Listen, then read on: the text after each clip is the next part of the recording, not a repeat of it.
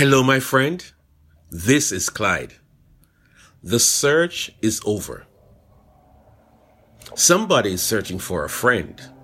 Well, look no further.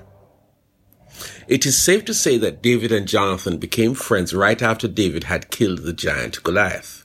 Theirs was a friendship like no other. One was a prince, heir to the throne of Israel, and he would become the second king of Israel.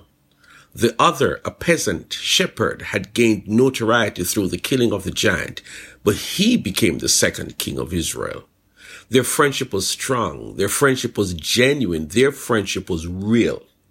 Jonathan's father hated David and tried on several occasions to kill him, but Jonathan protected, defended, shielded his friend from his father's wrath. Jonathan the heir and his father the king both died in a vicious war against the Philistines, and David became the king. Well, several years after, David honored the friendship by locating Jonathan's only son, a paralyzed young man who was living in obscurity and poverty, and brought him to live in the palace for the rest of his life. That was the substance of their friendship. Well, let us talk about you.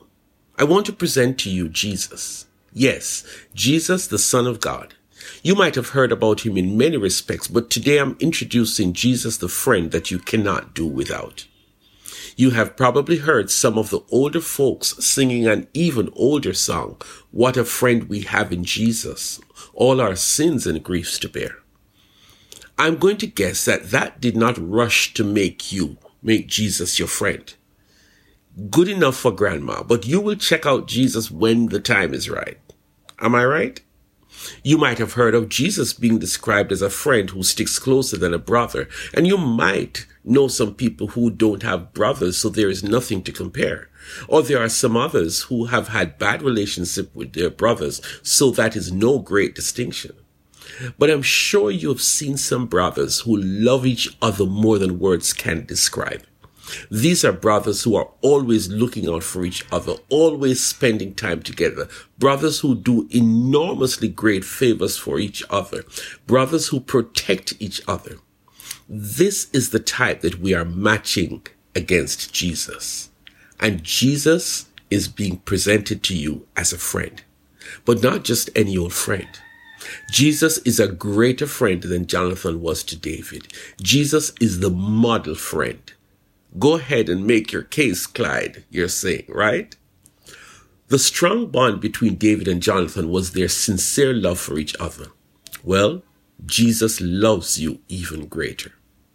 Jesus saw you a long time ago and he did not like the story of your life. You were in trouble, big trouble.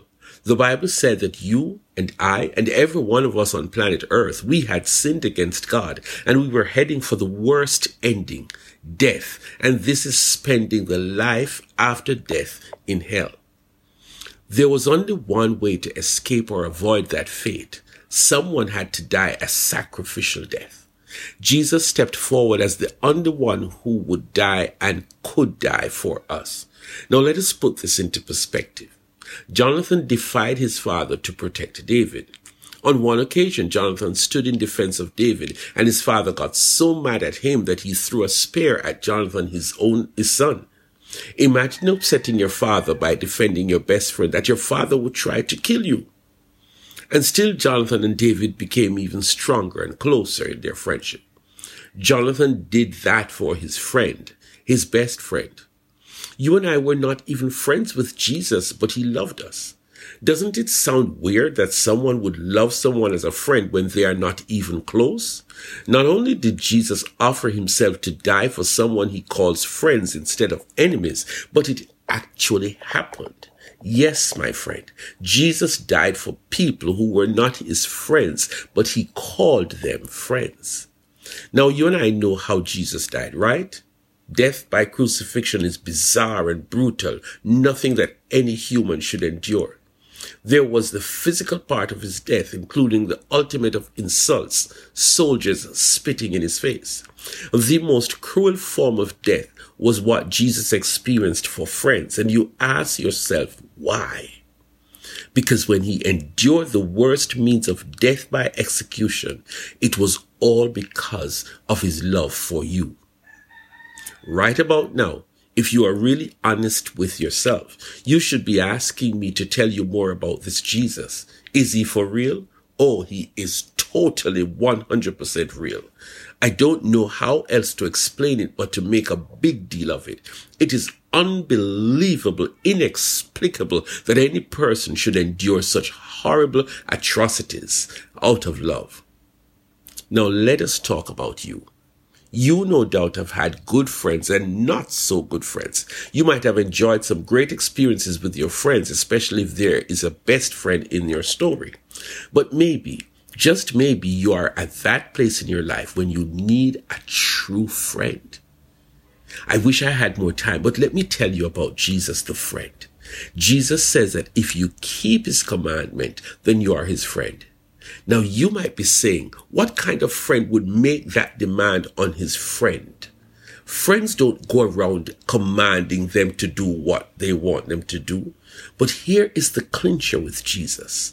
His command to us is that we love each other the way his Father loved him. Trust me.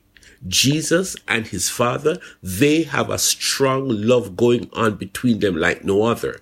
And Jesus said that he wants us to love each other just like that. Jesus is all about love, real love. Oh, I can't end before telling you that Jesus said that he calls us friends rather than servants, because servants do not know everything about the boss's business, but he has revealed everything that his Father has shared with him. Jesus is that friend that you cannot do life without. You need Jesus as your friend to add superior value to your life. Based on personal experience, I highly recommend Jesus, the friend like no other.